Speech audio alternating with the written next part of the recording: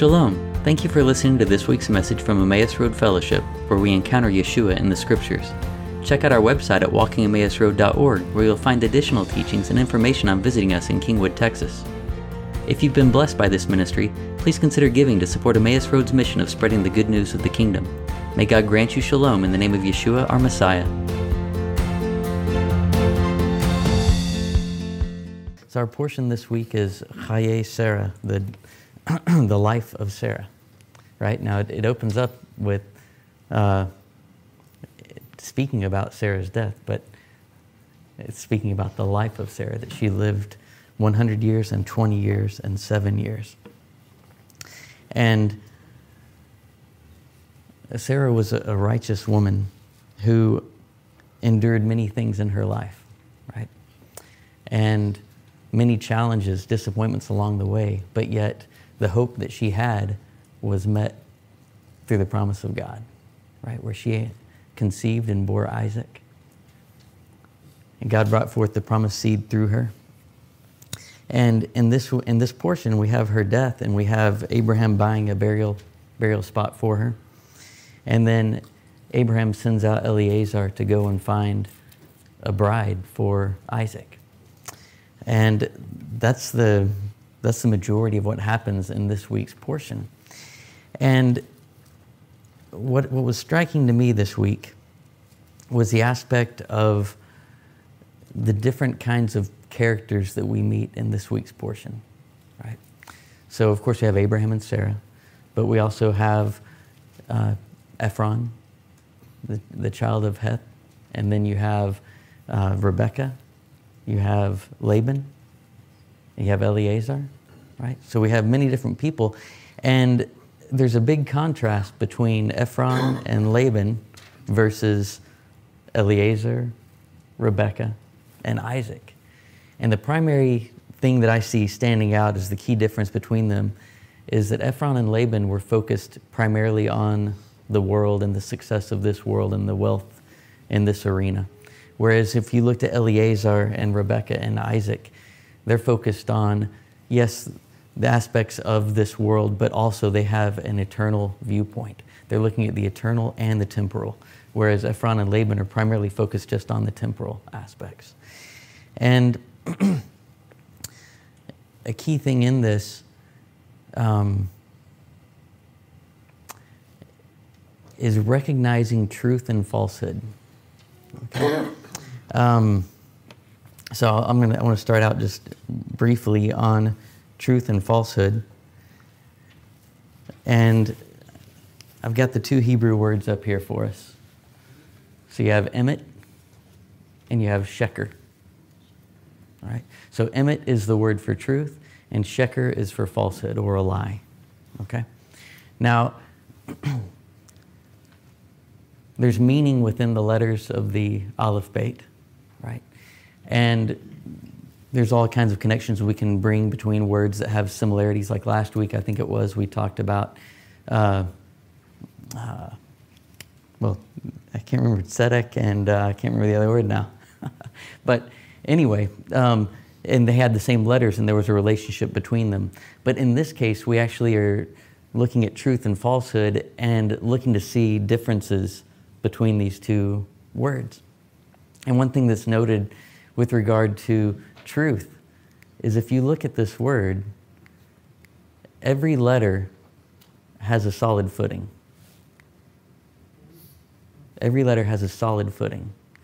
But if you look at sheker, no letter has a solid footing. The shin almost has a solid footing, but it comes to a point. The kof falls below the line, and the resh just has one leg to stand on. So if you look at falsehood, it's shifting, unstable in all of its letters, right?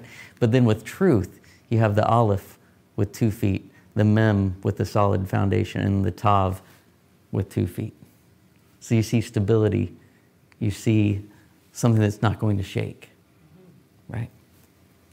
And the thing about truth and falsehood is they're objective. Like when you look at it, they are not, it's not a subjective aspect. It's like what is true versus what is false. It's just they're absolutes. Whereas if you were to talk about, say, good and bad, you're talking more in subjective terms, right? Because we could look at something that happens in the world and say, oh, that's bad. But it may actually be good in the eyes of the Lord, you know? And so you look and you say, well, the world will call evil good and good evil, right? Because the world is looking through a lens that is driven by their desires and their passions, as opposed to according to what God's desires and passions would be. So if we're able to strip away our desires and our passions, then we can actually begin to look at things through God's lens and say, God, what do you say is true? What do you say is good? Right? Because if we remove the subjective side, then we're just left with God's will, and God's will is true. Does that make sense?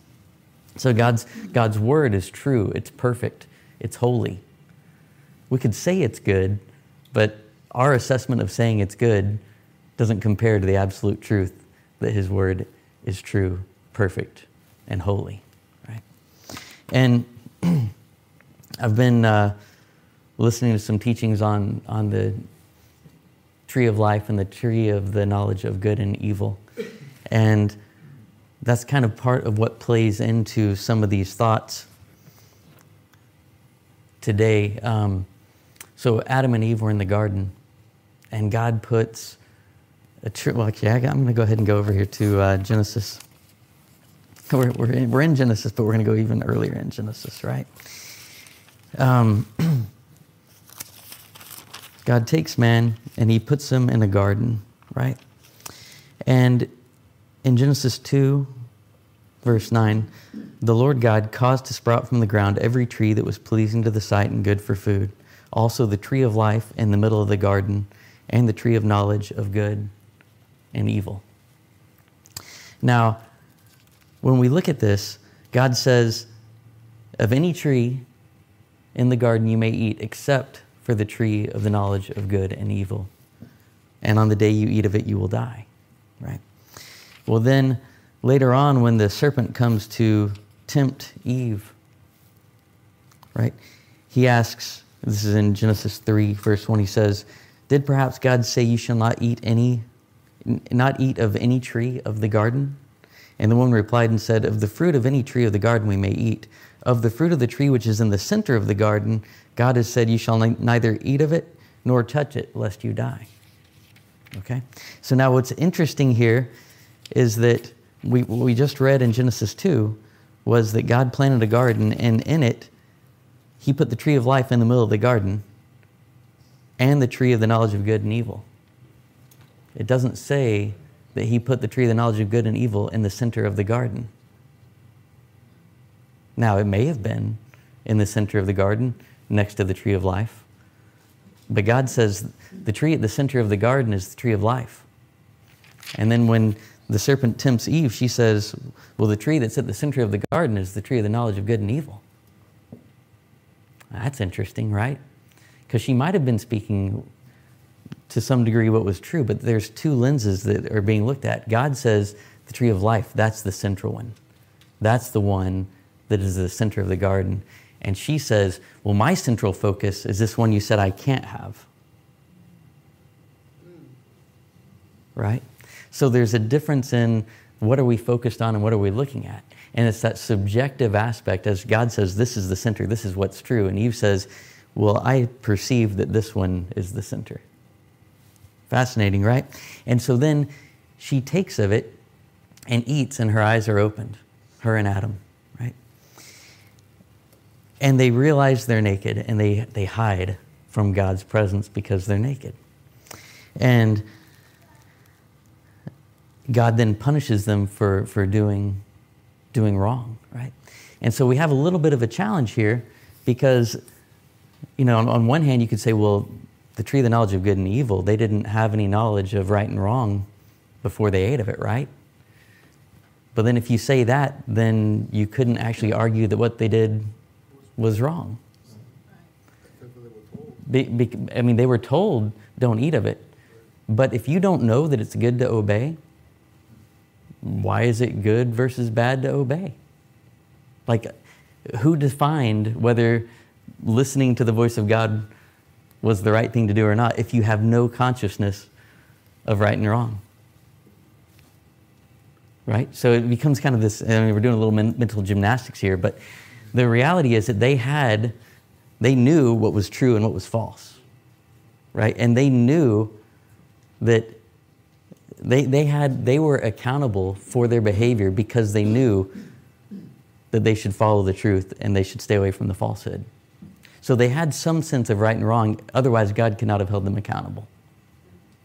Right?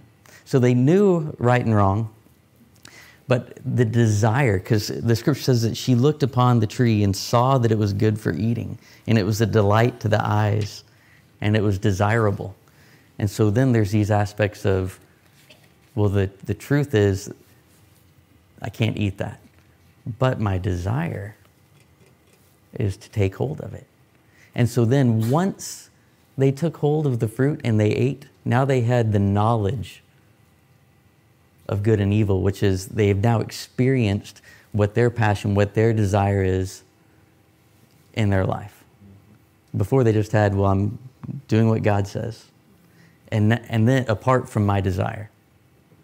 But now I had this desire that I've actualized, and now I have knowledge of my own passions overruling what God says is true. Right?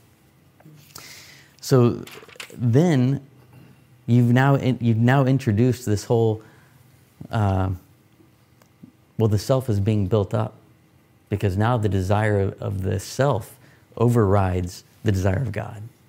And now once you've begun to walk in it, it becomes easier to do.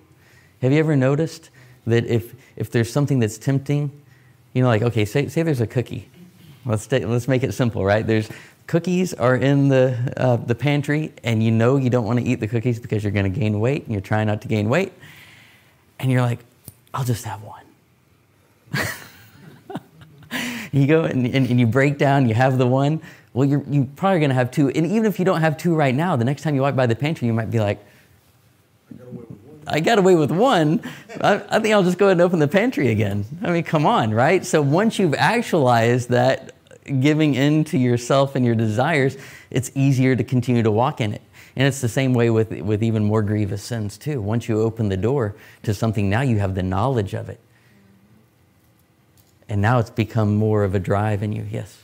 I'm just one of the things that I would say is I'll be very thankful for a lot of things in my life when I got it that I haven't experienced. Right. Because there are people that I met in life that wanted to experience it all. It's a very difficult life. The more you go down that road, I've had many testimonies from men that just like, I wanted to experience it all, and then once I got there, I wish I hadn't experienced any of it. And it's so egregious that you can't even, it's hard to function. That's why people with a strong testimony also have a strong temptation to go back down the road they went. Mm-hmm. And anyway, it's just, like I said, I'll be thankful that there's a lot of things in my life I've never experienced. Yes, yeah. We should be thankful for many things we haven't experienced, because like you said, they can be certainly a snare and a stumbling block to us. And yeah, absolutely. Absolutely. So we've got these, the aspect of truth, falsehood, and then a key thing, I think within this, okay, so we all have a fallen nature, right? And we're all subject to the evil inclination and the desires of our flesh. But there's the aspect of nullifying those desires such that the will of God can operate in us, right? And that becomes it becomes a labor for us, right? To say, you know what, I'm going to put the self to death. I'm going to lay down that desire. I'm going to take that which I want, and I'm going to set it aside so that I can actually walk in the will of God, right? And that's working out salvation with fear and trembling, if you will, right? Because it's saying, you know what, the true path is one that is following God's will. The path of the world and even the path of the desire of my flesh is not of God's will. So, to walk out the true path, I have to put to death the flesh. And that's what Paul talks about when he talks about buffeting his body, and he's training. You know, he's bringing his flesh into submission such that he can then go forward and perform the will of God. And within this story today, we see a great example of this in the life of Eliezer, Abraham's servant. Because within it, he's being a faithful servant to Abraham, regardless of whatever his desires may be. All right? And let's go and take a look at this.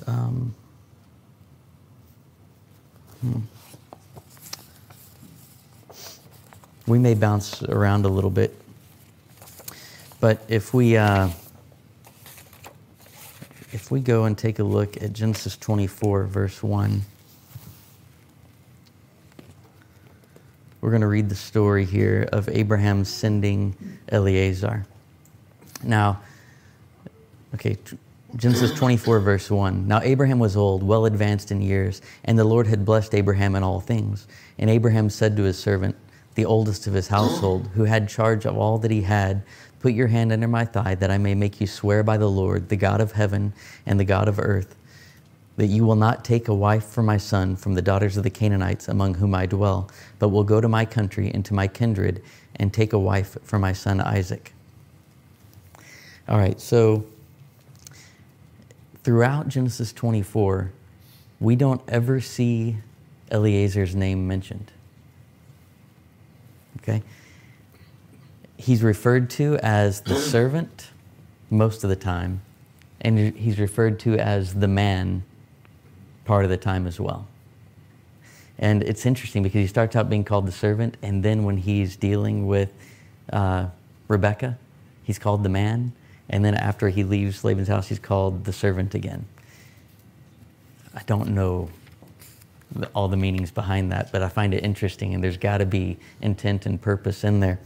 But he's not identified by name, but he is identified by being Abraham's servant, the oldest of his household, who had charge of all that he had. Well, that's Eliezer, who had been with Abraham back in Haran, right?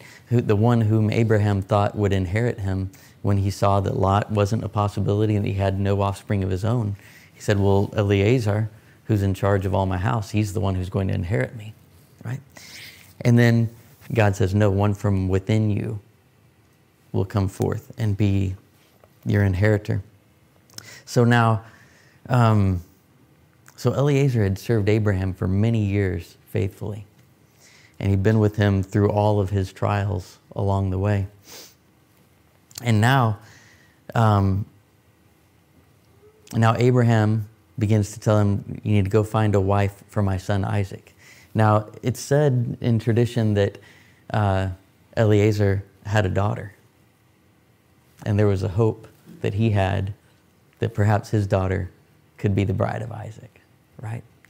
And because that would be what an illustrious thing for his daughter. For even Pharaoh, back when Abraham was leaving with Sarah, gave Hagar as a servant to Sarah, because he said, it's better for my daughter to be a servant in the house of Abraham than to be a princess in any other house, right?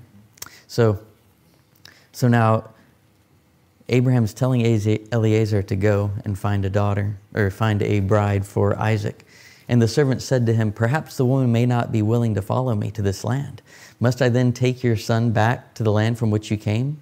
Abraham said to him, see to it that you do not take my son back there.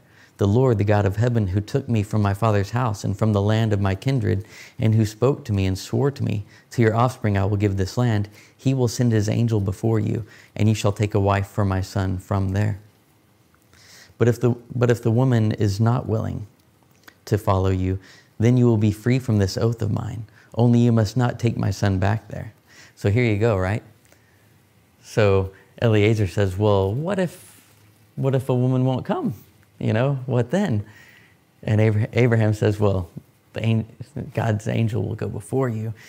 But if the woman's not willing to follow, you'll be free of this oath of mine. So now if you're Eliezer, you'd be like, I could go and be unsuccessful in my journey, and then perhaps my will be done, and my daughter could actually be with Isaac, right? But that's not what Eliezer does, okay?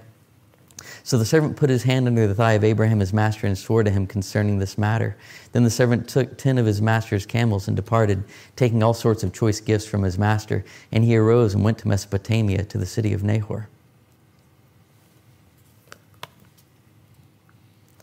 And he made the camels kneel down. And he made the camels kneel down outside the city by the well of water at the time of the evening, the time when women go out to draw water. And he said, O Lord, God of my master Abraham, please grant me success today and show steadfast love to my master Abraham. Behold, I am standing by the spring of water, and the daughters of the men of the city are coming out to draw water. So Eliezer is praying for the will of his master to be done above all things. He says, let the young woman to whom I shall say, please let down your jar that I may drink, and who shall say, drink, and I will water your camels, let her be the one whom you have appointed for your servant Isaac. By this I shall know that you have shown steadfast love to my master. Before he had finished speaking, behold, Rebekah, who was born to Bethuel, the son of Milcah, the wife of Nahor, Abraham's brother, came out with her water jar on her shoulder. The young woman was very attractive in appearance, a maiden whom no man had known. She went down to the spring and filled her jar and came up. Then the servant ran to meet her and said, please give me a little water to drink from your jar. She said, drink, my lord. And she quickly let down her jar upon her hand and gave him a drink. When she had finished giving him a drink, she said, I will draw water for your camels also until they have finished drinking. So she quickly emptied her jar into the trough and ran again to the well to draw water, and she drew for all his camels. The man gazed at her in silence to learn whether the Lord had prospered his journey or not. When the camels had finished drinking, the man took a gold ring weighing 1/2 shekel and 2 bracelets for her arms weighing 10 gold shekels and said, please tell me whose daughter you are. Is there room in your father's house for us to spend the night? She said to him, I'm the daughter of Bethuel, the son of Milcah, whom she bore to Nahor. She added, we have plenty of both straw and fodder and room to spend the night. The man bowed his head and worshipped the Lord and said, blessed be the Lord, the God of my master Abraham, who has not forsaken his steadfast love and his faithfulness towards my master. As for me, the Lord has led me in the way of the house of my master's kinsman.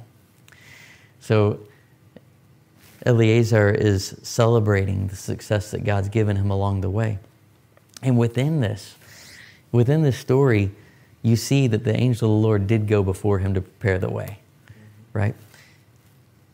He ordered the footsteps perfectly, such that when Eliezer arrives and he makes a very specific prayer of how God's word will be fulfilled and revealed to him, that the first person that comes is the answer to the prayer and does exactly as Eliezer had prayed. Right? Now, what's interesting too in this, so the Lord is leading him, the Lord is guiding him, guiding by the Spirit, and even guiding Rebekah by the Spirit as well, such that her timing would coincide with Eliezer's. And then, here's someone who's gone and they've done the hard work of drawing water, and a stranger says, hey, can I have some water? And so she lowers the jug, right? Which is work, and it's something that's not a convenient thing for her to do, and she gives him drink. And then looks at his 10 camels and says, yeah, I can water those too. Now, I can't remember the exact number, but for 10 camels, I believe it's between 100 and 150 gallons is what she would have to draw to give them sufficient drink. 100 to 150 gallons. That's a lot of water to draw up from a well, right? And so I've wondered, what was it that prompted her to say, I'll take care of those camels too, right? Other than an unction from the Spirit of offer to do that. Now, I can imagine that she gets this unction of, hey, you should draw water for his camels too. And she's like, no, I don't want to do that. That's a little over and above. God, was that really you? And then they're like, okay, all right, I'll do it. Right? Now, I don't know. She may have been just like absolutely willing to go, but I know with me sometimes when something comes up and it's like, wow, that's not very convenient. That's 20 minutes out of my way, or that's, going to cost me. And it's like, no. And then you get the unction again. You're like, okay, right, let's do it, right? But you take some convincing, right? Or you need some confirmation. Lord, is that really you? Because that's 100 to 150 gallons of water. Hard labor here to fill this up. And Eliezer sits and he watches to see if the word is being fulfilled, right? Because what if she said, I'll do that for your camels too. And she goes and she draws water and she's like, no, that's enough. Forget it, right? And so but no, what she does is she says, I will do this. And she performs all that she said that she would do. In fact, what she demonstrated was a willingness to go above and beyond, right? Because he said, give me a drink. And she says, okay, I'll give you the drink. But I'm going to go above and beyond even what you asked, because the righteous do what they say, right? And so she fulfilled it all the way to completion, even though the task was great. In fact, there's the idea that the righteous, they promise much and they do according to what they promised, but the wicked promise much, but they do very little, if anything at all, right? Because she's also showing compassion for the animals. Yeah, she's showing compassion to him and compassion to the animals as well in doing it. So she's demonstrating a type of loving kindness that is not common, right? That goes above and beyond what this world would expect, and certainly even what her family would normally do. Because we'll see in the story here that her acts of going above and beyond is not necessarily the same as what her brother's inclination is, right? So she goes above and beyond, but we can contrast that with what happens with Laban if we just look at the next verses that follow here in Genesis 24, verse 28. Then the young woman ran and told her mother's household about these things. Rebekah had a brother whose name was Laban. Laban ran out toward the man to the spring. As soon as he saw the ring and the bracelets on his sister's arms, and heard the words of Rebekah his sister, saying, thus the man spoke to me, he went to the man, and behold, he was standing by the camels at the spring. He said, come in, O blessed of the Lord. Why do you stand outside? For I have prepared the house and a place for the camels. So the man came to the house and unharnessed the camels, and gave straw and fodder to the camels, and there was water to wash his feet and the feet of the men who were with him. Then food was set before him to eat, but he said, I will not eat until I have said what I have to say. And he said, speak on. Now, just a moment ago, I said that Laban did not act with the same kind of loving kindness that Rachel did. But if we read the story here at the high level, he says, come in, O blessed of the Lord. Why do you stand outside? I prepared the house and a place for the camels. And it says, so the man came to the house and unharnessed the camels, gave straw and fodder to the camels and water to wash his feet. And it sounds like Laban is going and, unharnessing the camels and bringing, feeding the camels and washing the feet of the people. But within the text, it doesn't actually appear that Laban is the one who's doing all this. Okay? And where this comes from, you know how I mentioned that Eliezer is referred to as the servant over and over, and then he becomes referred to as the man, Ha'ish, okay? That's what we're actually seeing here, and actually this translation gets it right on where it says, so the man came to the house and unharnessed the camels. Well, the man is Eliezer, not Laban, okay? So if I'm going to go back here and just highlight this.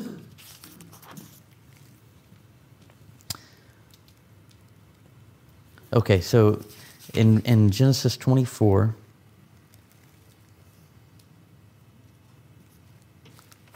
verse 26 is the first time that it says Ha'ish. So the man bowed low and prostrated himself to the Lord, right? And then the maiden ran and told her mother about the man, okay? And so then even in verse 30, when it says, he approached the man, Ha'ish, who was standing by the camels.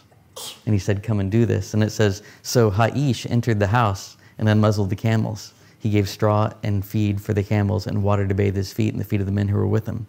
Food was set before him. Okay, so there's this pause where Laban says, look, I've got the whole house ready for you and the place ready for your camels. And he says, you're on your own. So then Eliezer comes in and takes the things off the camel. So Laban was giving a good show, but he wasn't going to follow up and complete the things that he said he would do. In a way, he kind of did, but he didn't go the extra mile with as Rebecca was doing in service. So then Eliezer had to do it on his own. And we know that this is in line with Laban's character from what we see later on in the story with how he treated Jacob, right? Continually lying over and over and changing his wages. What was it, 100 times? And so Laban was one who spoke a good game, but wasn't willing to go the extra mile. And so Rebecca, being one who would act in loving kindness and going above and beyond, that really designated something unique and specific about her that was in line with the character and nature of Sarah, that revealed her as one who was fitting as a bride for Isaac, right? And so Eliezer was able to see and discern that God had made his journey successful. But then there was still the next aspect of, will the family give her so that we can take her as a bride for Isaac? And so when Eliezer retells the story to Laban and Bethuel of how everything played out, he changed the order of the story up a little bit of how things went in order to, I guess, tap into what were the desires of Laban and Bethuel. You know, what really mattered most to them. Because on the way on the journey, Eliezer's talking about God doing loving chesed and truth, right? Doing loving kindness and truth to his master Abraham. And then he watches to see, okay, is this really the woman? And he gives her the bracelets and everything. And he says, whose family are you of? And it's confirmed that it's the family of Abraham. Then he goes in. Well, when he starts to tell Laban and Bethuel about it, he doesn't talk about loving kindness. He only talks about the success that he was given and the wealth and the riches of Abraham. So he's recognized that Laban isn't the one who really cares so much about kindness and chesed, right? He'll talk it, but he won't do it. So instead he talks about the money because that's what Laban had responded to in the first place. Look at all these riches. Perhaps there's riches for me. Yes. He's got a what? Yeah, he's got a little bit of Ephron. Yeah, exactly. And so very much so, very much. And so I think we'll swing back to Ephron here in just a minute for that very purpose, right? That element was in there. Now, one thing that I find interesting in this is that he tells them, look, Abraham's got all this wealth. Isaac is going to inherit all of it. Actually, Isaac has already inherited all of it. Abraham's given it all to him, and now here it is. And God's given success. And then when he says how things happened, he says, I asked her whose family she was of. And she said, of Nahor. And so then I gave her the bracelets. So again, there's this, okay, I'm going to go ahead and cater to how you see the importance of your family and the importance that you see of your wealth as opposed to God's will and what has God designated. But then what's interesting, Laban, in verse 50 of Genesis 24, Laban and Bethuel answered and said, the matter stemmed from the Lord. We can say to you neither bad nor good. Now that's interesting, right? Because we can't say, what I feel like he's saying in this is, we can see the truth of what God's doing here. So it's not up to our subjective good or bad desire. We're going to actually we're actually going to give her as a bride according to what the truth of God has done. Interesting, right? And later on, when Laban's coming to overtake Jacob, when Jacob is fleeing, God appears to him and says, do not speak to him either good or bad. It's always like, why does he say don't speak to him good or bad? He's like, don't speak to him according to your desires, according to your will. You're going to go and speak to him according to my will. At least that's the way I see it. Sounds like a Balaam. Yeah, where Balaam, right, very much Balaam was seeking to do his desires, but trying to do it under the guise of, well, God gave me permission. right? So he's trying to say my desire, my good, I'm trying to say that's God's truth, right? Yeah, very, very good point. Yes. There's no confirming spirit in their hearts.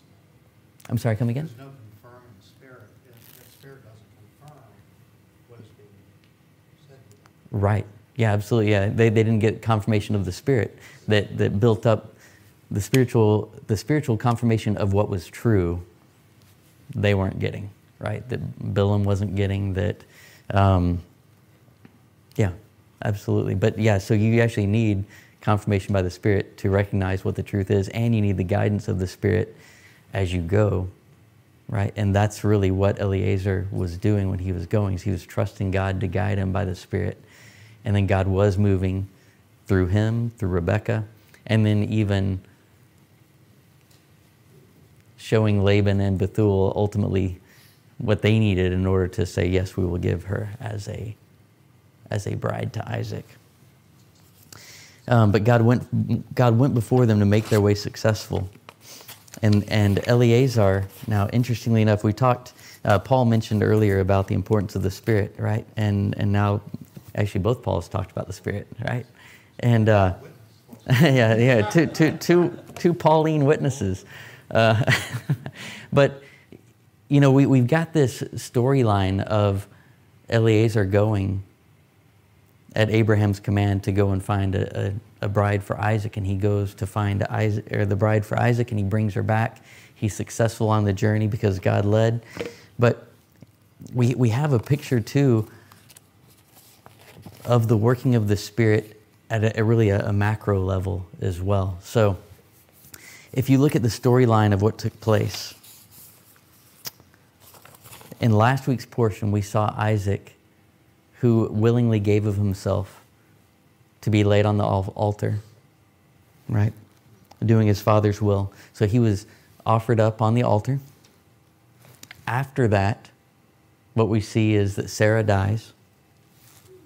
And then Abraham sends Eliezer to go find a bride for Isaac. Okay. Now Eliezer means God of help. Okay. Now, if we think about the parallels we talked about of Yeshua and Isaac being offered up, and Yeshua willingly gave his life according to the will of the Father, well then after Yeshua, after he really dies, right? Then, of course, he's resurrected, right? But let's save that for a moment. What he promised to do is that he said that he would send the Spirit, right, to go and be in the disciples so that they could then go and find others and spread the news of the kingdom throughout all the earth, right? And so then the Spirit empowers them to speak the word in boldness and in truth, building up a bride for Messiah, right? So Yeshua dies. Yeshua's offered up. He dies. He sends the Spirit into his followers so that they can go and do the work of the Spirit in bringing together a whole body who will be a bride unto Messiah. So now here's Eliezer, the God of help, who, which the helper, the Holy Spirit, comes to seek out the bride, to build up the bride.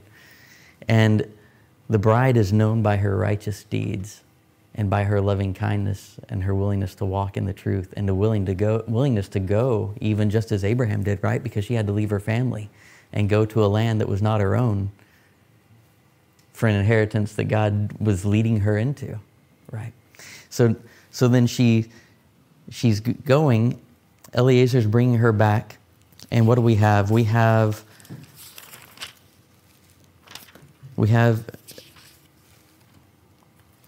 Isaac coming up to meet her. Okay, so this is in Genesis 24, verse 62. Rebekah is coming, but Isaac says, now Isaac had returned, or was coming up from Beer Lahai Roi, okay, which is the well of the living one who appeared to me, and was dwelling in the Negev. And Isaac went out to meditate in the field toward evening. And he lifted his eyes and saw, and behold, there were camels coming. And Rebekah lifted up her eyes, and when she saw Isaac, she dismounted from the camel and said to the servant "Who is that man walking in the field to meet us?" And the servant said, "It is my master." So she took her veil and covered herself. And the servant told Isaac all the things that he had done. Then Isaac brought her into the tent of Sarah his mother and took Rebekah, and she became his wife, and he loved her. So Isaac was comforted after his mother's death. Now, why am I talking about this? If we go back to the binding of Isaac, right? Abraham had told his servants, "The boy and I are going to go and we're going to offer, and then we'll return." Okay? But in the scriptures, it doesn't actually say that Abraham and Isaac came back. It's that the scriptures say that Abraham came back and then went with his servants. And then Sarah dies. And there's no mention of Isaac from the time of the binding until this point when he's coming up from Be'er Lahai Roi. Okay? The well of the living one who appeared to me. And so the sages looked at this and said, well, why was Isaac missing? Like, where was he in coming back from the offering? Where was he at Sarah's burial, at her funeral, right? Because it only talks about how Abraham bewailed her. But where's Isaac? And now he appears when his bride's coming back.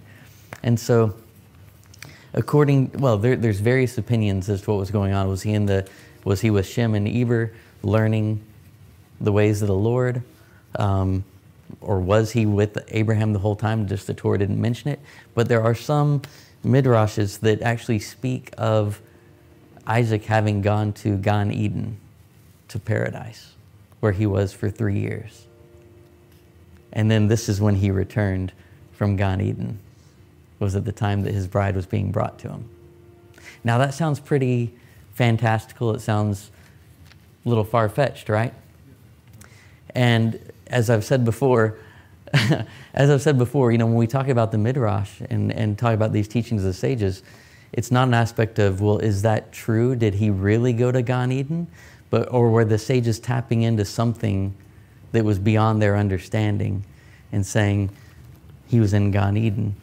Because this actually would give a picture, a further step in our picture here of what was going on with Yeshua, right? Who was offered up, died, sends the Spirit to go and find a bride for himself, and that he will right now he's in heaven at the right hand of the Father. He's in Gan Eden. But he's going to be coming back. He's going to be coming back from Gan Eden to find a bride who has made herself ready, who has come and said, I'm going to do the will of the Lord. I'm going to walk in loving kindness. I'm going to walk in righteousness and in truth. A bride without spot or wrinkle. And then he meets her there, right? So fascinating how that can tie into the picture to kind of complete an aspect of the puzzle of a bride being brought. Now, interestingly enough, Yeshua died and his body was a temple, right? His temple died. And within that, Sarah's tent, the sages said, had some miracles that came along with it, which was actually a picture of the tabernacle, of the temple, in that her dough was blessed. There were candles that were lit from Shabbat to Shabbat, and there was one other thing. The divine presence hung over her tent, right? Within the temple with the showbread. After 1 week, the showbread would be taken off of the table and it would be eaten, and it would still be hot according to tradition, right? It'd still be warm. And so the dough was always blessed. You had the light of the menorah that continued. The westernmost candle didn't go out, and the presence of the Lord was there. So Sarah's tent was kind of a picture of that. And so Sarah dying, it was a picture of the temple, his death, and that of Yeshua. So it's fascinating if we put the parallels together there, and how this was really a foreshadowing of how God's intent to bring forth a bride, sending the helper to go and find the bride, to prepare the bride and bring her back to her bridegroom. And again, within this aspect of a bride that's preparing herself, right? There has to be the willingness of laying aside her own desires, our own desires, those things that we say are good or bad, and saying, Lord, I'm willing to negate myself in order to be led by your Spirit, to follow your Spirit, and to walk in the truth that you've given, and to go to the place that you've called us to go.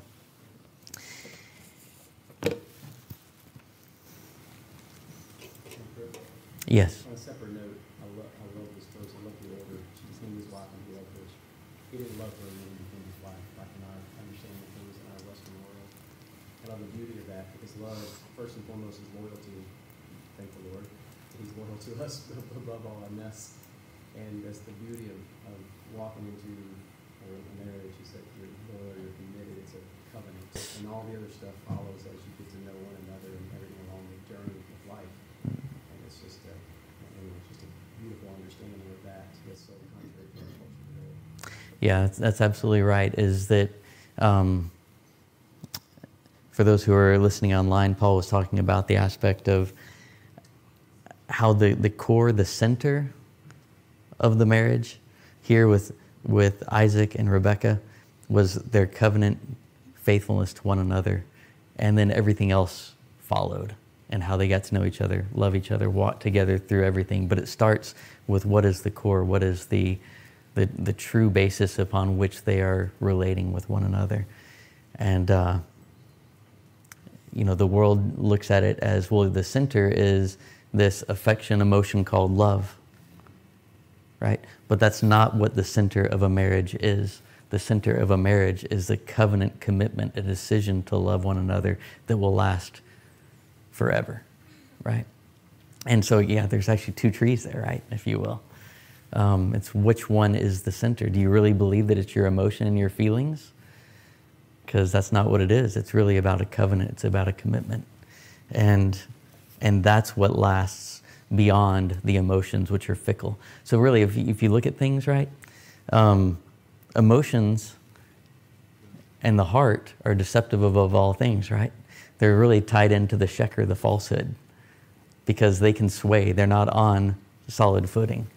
But then the truth, the emet, the chesed, the covenant, that's your core, that's your rock. And we sang about it earlier, about just the faithfulness of God and how we can trust in Him because He is on sure footing. His word is true. It is not on shifting sand, right? It's on the rock. I like how you tied it back to the two trees. That's very true. Yeah. What is the center? What is our focus every day? Yep. If our focus is on all the things that we find that are wrong, Mm-hmm. it takes us down a different path. Right. Yeah. If our center is self, as opposed to our center being God, then we're off. Right? He is the center. He is the focus. He is true, and His word is true. And that's where we have to be led by the Spirit to discern what is true. What does God say is right?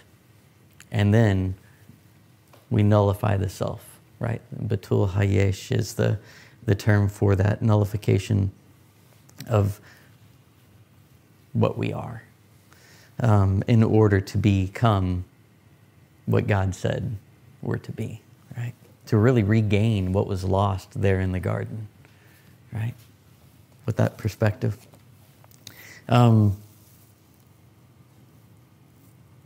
I said that we might come back to Ephron, and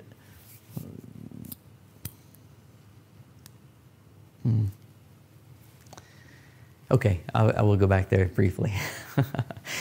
So Ephron, the portion opened up, right, with Abraham looking to have a place to bury Sarah. And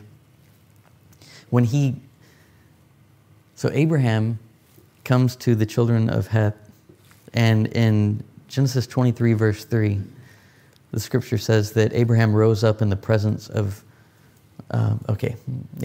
Abraham rose up from before his dead and said to the Hittites, I am a sojourner and a foreigner among you.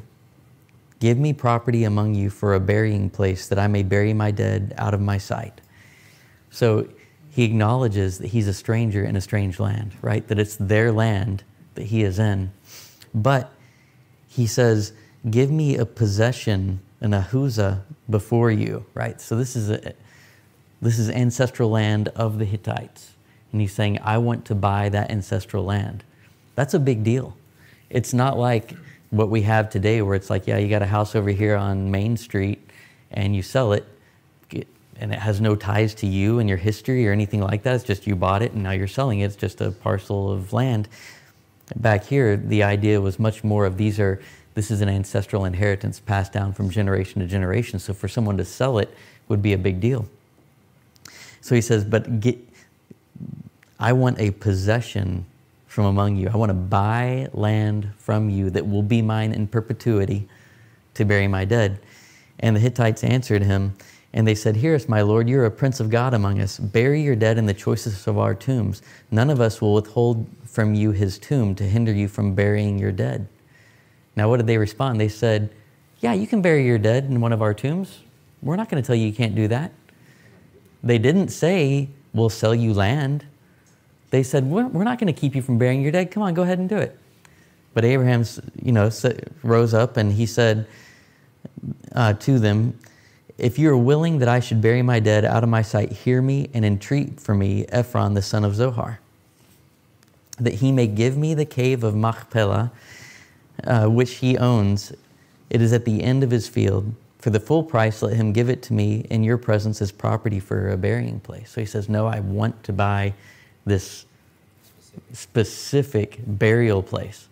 Like, why did he choose that one? Okay, we'll talk about it a little bit. But he chose, actually, we'll go ahead and talk about it. He chose this specific cave, according to the Midrash, there's one Midrash that speaks about after Abraham's circumcision, when the three men came to him, and he said, I'm going to, kill a goat and we'll bring it to you, that the calf wandered off, or it's a calf, I think. The calf wandered off, and they tracked it down there right outside this cave, and that Abraham discerned that this was a special cave, that there were candles lit and a pleasing fragrance there, and that he recognized that it was the place of Adam and Eve's burial at the entrance to the Garden of Eden. And that's why he chose that one specific spot for the burial place, because it was the place of connection between the heavenly and the earthly. It was a place of inheritance as the one who was renewing, the one who would bring forth seed that would renew creation, to be tied into this place of resurrection, this place of restoration. And so, again, connecting the physical and the spiritual, and seeking the eternal viewpoint of this death of Sarah isn't the end, but there's a resurrection to come, right? And so, and the cave of Machpelah means double, and some say it's because of the couples who are buried there, Adam and Eve, Abraham and Sarah, Isaac and Rebekah, and Jacob and Leah, right? Yes? Adam and Eve just happened to be buried there? Or? This is part of the tradition of, it's a traditional story that was their burial place. Going back as far as that time contemporaneously, or was it kind of worked out later on? I don't know. Yeah, I don't know the answer to that. But that's the tradition according to what's been passed down through the generations. Now he says he wants to buy it. And Ephron, he was sitting there, and he says in verse 11, No, my Lord, hear me. I give you the field, and I give you the cave that is in it. In the sight of the sons of my people, I give it to you. Bury your dead. So Ephron, it's like, I'll give you, Abraham asked to buy the cave, and Ephron says, I give you the field and the cave together. And then Abraham bowed down before the people, and he said to Ephron in the hearing of the people of the land, But if you will hear me, I give the price of the field. Accept it from me, that I may bury my dead there. So now Abraham's like, no, I want to purchase this. I want it to be a legal transaction where I have a possession, an inheritance. It's not one that you can say, well, I'm going to take it back. I give it to you, and I don't really give it to you. And then Ephron's response, he says, My Lord, listen to me. A piece of land worth 400 shekels of silver, what's that between you and me? bury your dead. That's just 400 shekels. 400 shekels doesn't sound like a whole lot. But then when we read on and see that he counted out 400 shekels according to the weights current among the merchants. It's like this is in legal tender. The Talmud says that that was actually each shekel in the legal tender of the merchants was a centenaria, which was 2,500 of the common shekel. So you do the math there real quickly, and it's 1 million common shekels that Ephron said. He's like, 1 million shekels? What's that between you and me? Right? 1 million of anything is a lot. Okay. Think, 1 million pennies, which, I mean, is $10,000. Okay? So it's like, wow, Chris, that's a nice watch. I'd like to buy that watch from you. What, that? I give it to you along with my jacket. No, for 1 million pennies, I'll give you this. I mean, what's 1 million pennies for that? Come on. It's like you're asking for an exorbitant price for this. What's that? It was supposedly above market value. Yeah, it was above. Yeah, he paid above market value, and he didn't negotiate, and he had witnesses, and they get it all. It's a totally legitimate purchase. And in normal times, ordinarily, Abraham would have been a great negotiator because he was a merchant. Sure, yeah. He was a great merchant. Yeah, he would have been, but he didn't. But he didn't care through this time. Yeah, and it said that the side of the Temple Mount, Jacob's well, or was it tomb, and Machpelah are 3 places that were bought without negotiating in legal currency within the land. So this was one of those places. But anyway, so 1 million shekels. So again, it was the picture of Ephron being like, well, what really matters to me is the money, but I'm going to put up a good show. I give it to you, but give me 1 million shekels, right? So the wicked, they promise much, but do very little, whereas the righteous uphold their word, go above and beyond, walking in loving kindness and truth with their neighbor to fulfill their word, because that actually reveals us as the bride being made ready. So. Yeah, Balaam and Ephron, would have been buds. Laban too, right? Laban means white. How hypocritical. But he acted righteous, but he acted white, clean, pure. He didn't exactly fulfill that. But anyway, but for us, for our calling, right, is to remove from ourselves our desire so that we can be led by the Spirit and walk in the truth that God has laid out before us, and looking at things with God's perspective of what is the eternal significance as opposed to what is the temporal. Whereas Laban and Ephron looked at what can I gain in this world, in this life, what's my success. Eleazar, Rebekah, and Isaac, they all walked with what's the will of my master? What's the will of God? How can I be one who loves well and walks in righteousness? And that's our calling, to be that bride, led by the Spirit, being made ready for our Messiah who one day will return. Amen.